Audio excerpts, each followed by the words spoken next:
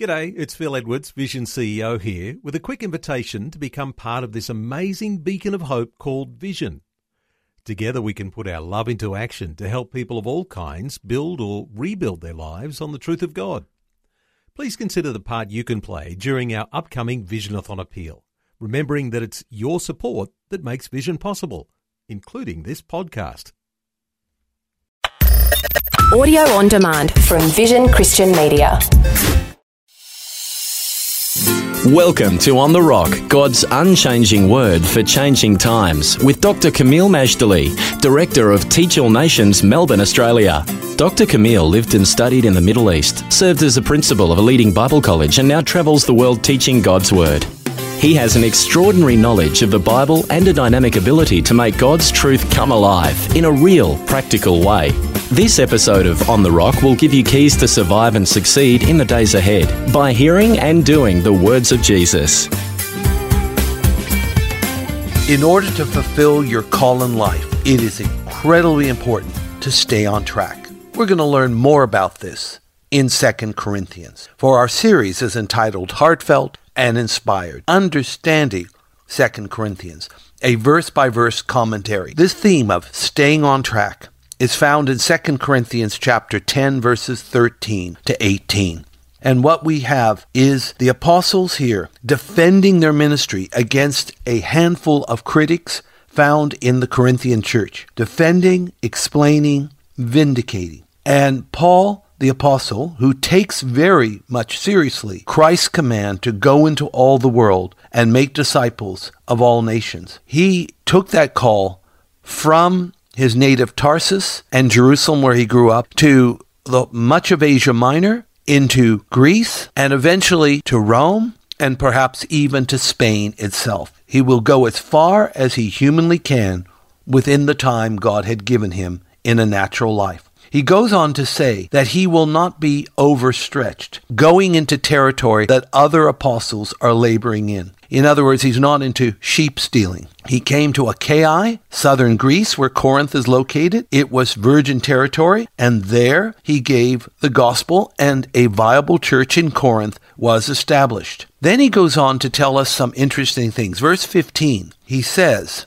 "Not boasting of things beyond measure, that is, in other men's labors, but having hope that as your faith is increased, we shall be greatly enlarged by you in our sphere." Do you know what Paul is actually saying here in 2 Corinthians 10:15? He is saying, as the Corinthians grow in faith, then he will be released to go to other places where Christ is not known. In other words, as the children grow up, parents can hand the children the family business. Not only is Paul then released to go to other places to give the gospel, but listen to this. Their maturity means they will also be in a position to share the gospel with others. That the mature Corinthians will be the hands and feet of the apostle extended. And because of that, God's kingdom will grow exponentially.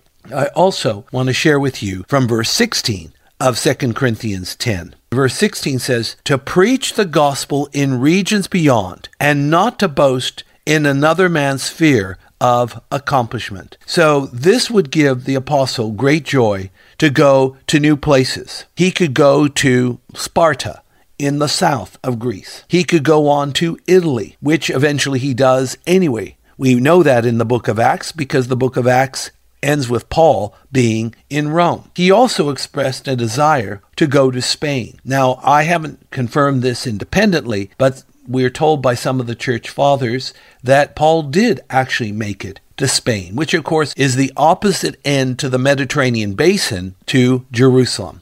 In other words, he'd gone from one side of the Mediterranean world to the other, which was much, though not all, of the known world. Although it's interesting, he doesn't mention North Africa as one of the places to go. Others did go, like Mark, author of the Gospel of Mark, actually went into Africa. Paul is an ethical apostle. He's not going to labor where somebody else is also laboring. He's not going to sheep steal. And there were various spheres of influence he believed that God assigned to apostles, like he was assigned the Gentiles, which is a pretty big one. And then finally, he tells us this thing that, but he who glories, let him glory in the Lord, for not he who commends himself is approved, but whom the Lord commends. If you're going to boast in anything, friends, then boast in how great our God is, the great things he is doing. Boast of the great work that God is doing through others, particularly people under your ministry. You don't have to commend your ministry.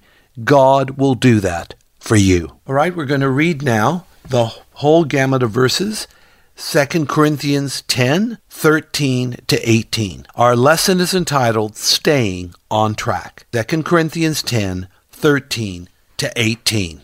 We, however, will not boast beyond measure, but within the limits of the sphere which God appointed us, a sphere which especially includes you. For we are not overextending ourselves, as though our authority did not extend to you. For it was to you that we came with the gospel of Christ, not boasting of things beyond measure, that is, in other men's labors, but having hope that as your faith is increased, we shall be greatly enlarged by you in our sphere, to preach the gospel in the regions beyond you, and not to boast in another man's sphere of accomplishment. But he who glories, let him glory in the Lord. For not he who commends himself is approved, but whom the Lord commends. This is 2 Corinthians chapter 10, verses 13 to 18. Again, our lesson is entitled Staying on Track. As I shared in the previous lesson, it is vitally important that, as Hebrews 12, verse 2 tells us, that we run the race with patience. The running race is an excellent metaphor because every runner has their own track. They should not stray off their track into the track of another. That would be, violating the rules and causing conflict. Nor should they be obsessed, even if they're on their own track, of what the runner is doing on the left hand or the right hand. When you are trying to win a race, you need to be like Mary of Bethany, single-minded, not like her sister Martha, who was careful and troubled about many things. Be single-minded, focus on your race, not on somebody else's, and keep your eyes on the prize. Run to win. Comparison is carnal. Comparison is a mark of immaturity. Quit comparing yourself with somebody else when God never called you to have the giftings of somebody else. God gave you your own giftings. Excel in them. Quit trying to, as it were, focus on your weaknesses because, well, friends, they are weaknesses. Focus on what God has called you to do. Focus on the strengths and gifts God has given you. Stay on your own track. Run to win. I believe this is incredibly important to emphasize because so many people, even though they're used of God, gifted of God, fruitful in God, they're down in the dumps because they can't look like or be like somebody else whom they're admiring or comparing themselves to. Forget it. Be grateful for who you are in God. In fact, I learned this while I was still a teenager. Thank God for how he made you. Thank God for your height, your depth, your ethnic background, your parents, your grandparents. All of these were God's choice. God doesn't make mistakes. And even though there may be problems in those areas, we give thanks to God in everything. If you want to fast track your growth in the Lord, give thanks in everything. 1 Thessalonians 5:18. Be a person of praise, not of whinging and complaining. Very important. The sooner you learn this and practice it, the better off you be. The sooner you retire from complaining and belly aching and being hard done by and trying to cast the victim card onto the table. And the sooner you start running the race, thanking God, praising God, being grateful for how he's made you. He didn't make a mistake when he made you as you are, gave you the giftings, gave you the call, and put you on your track. Just stay on track, friend. You'll have no regrets. So the first verse, we, however, will not boast beyond measure, but within the limits of the sphere which God appointed us, a sphere which especially includes you. Staying on course. So we're not going to boast, nor are we going to take action outside the parameters God has set for us. Those boundaries include Corinth, as well as Asia Minor, Macedonia, and beyond. Because after all, the Apostle Paul took the injunction of Matthew 28:19 to heart, which says, go and teach all nations. Not only did Paul take the Great Commission to heart, so should we. It's the only homework assignment God ever gave to the church, and there is no plan B. Every believer in Christ, whether in pulpit or pew, has a vital role to play in the Great Commission. All of us, pulpit and pew, have been called to the ministry. Make no mistake about it. While there may be a tone of defensiveness in these verses, it is understandable when one considers how high maintenance the Corinthian rebels were, as well as how ungrateful for the life-giving ministry of Paul, especially through the gospel. In this sense, the Scripture, as God's word to humanity, gives a very personal and emotional touch, because the Scripture, in one sense, is the interface of God's plan for man and the interface of God moving holy men to write His word for all time. In verse 14, it talks about not being overstretched there in 2 Corinthians 10. For we are not overextending ourselves as though our authority did not extend to you, for it was to you that we came with the gospel of Christ. What is Paul saying? We have not exceeded our mandate or strayed into somebody else's territory. We came to Achaia, which is the southern part of Greece, where Corinth is located. We came to Achaia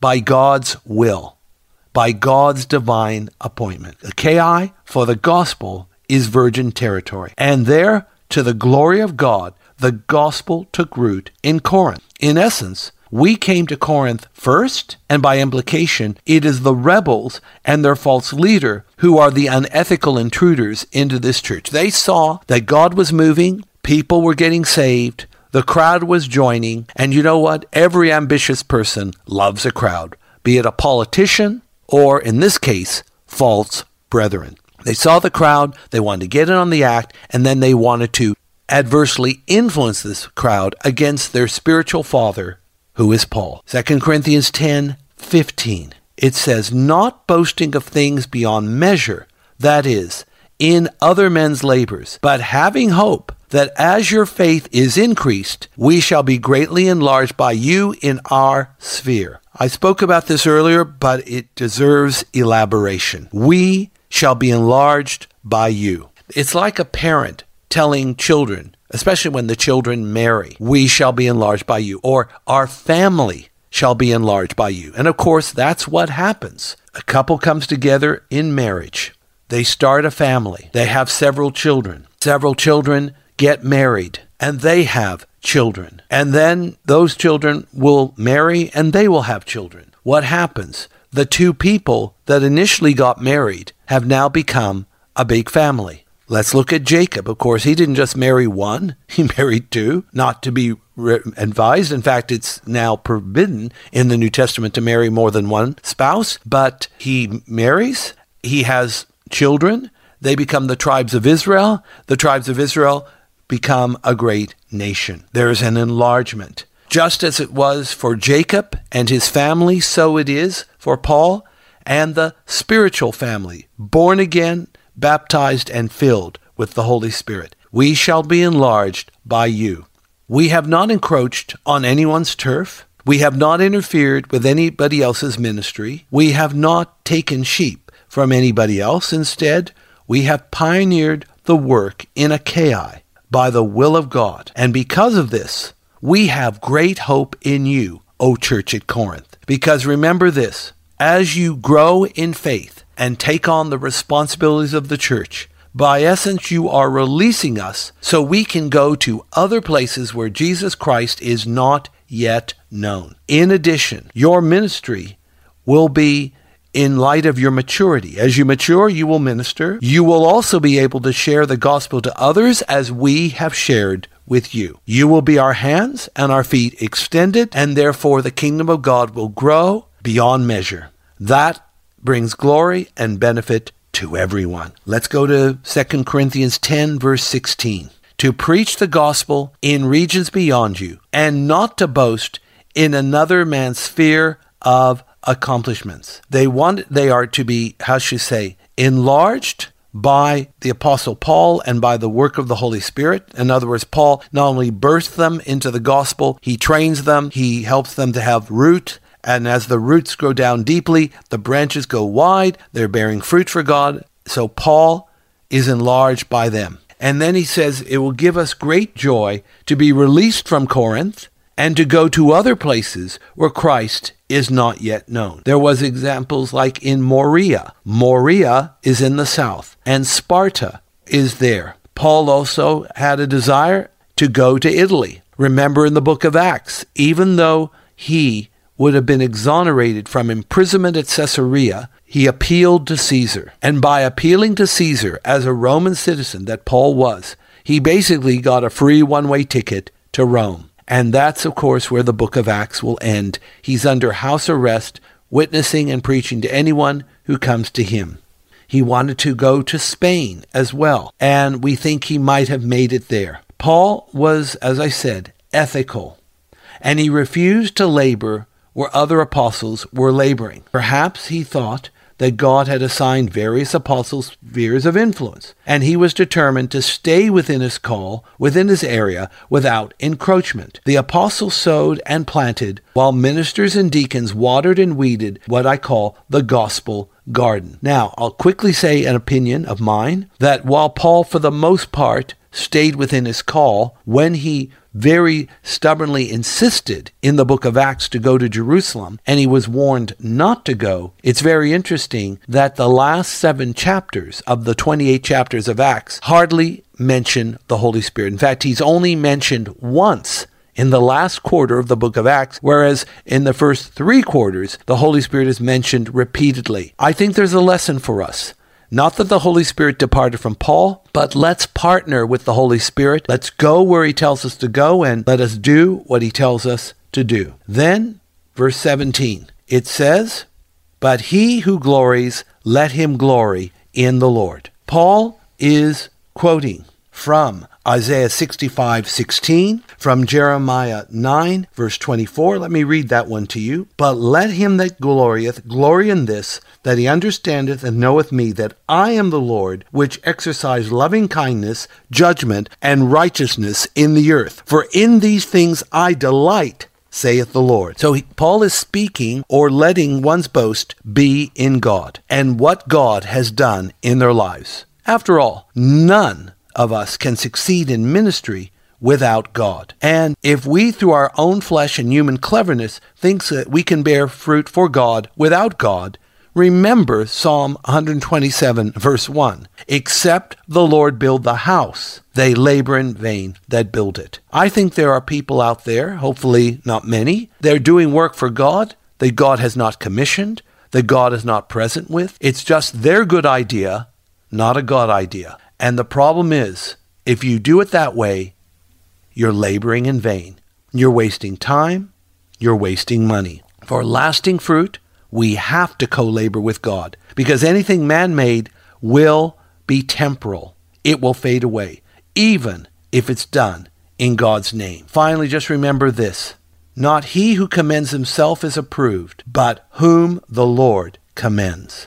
A person who promotes or compliments themselves will not receive commendation. The only commendation that is worthwhile is the one that comes from God alone. In John 12, verse 26, Jesus says, "If any man serves me, him will my Father honor." Our lesson is entitled Staying on Track, and our lesson for life: if you stay within your call with diligence, then you will receive commendation with God and with man. Don't forget Proverbs 22:29. Proverbs 22:29. Remember, friends, to visit us at our Facebook page, Teach All Nations Education. Thank you for liking our page. And also, you can go to our homepage to subscribe to the free monthly Issachar Teaching e-letter with articles on Scripture, victorious living, and current events in the light of God's Word. Holy Father, teach us to quit comparing, to stay on track, to run to win, and to gain the prize. Help us to remember that commendation from you is worth more than all the commendation this world can hand out. In Jesus' name, amen. Today's On The Rock was brought to you by Teach All Nations. If you would like more information about this ministry, to download podcasts, view our online store, attend special events, sign up for our teaching newsletter, make a donation to support this ministry, or to invite Dr. Camille to speak, log on to www.tan.org.au or write to us at Post Office Box 493, Mount Waverley 3149. Thanks for taking time to listen to this audio on demand from Vision Christian Media. To find out more about us, go to vision.org.au.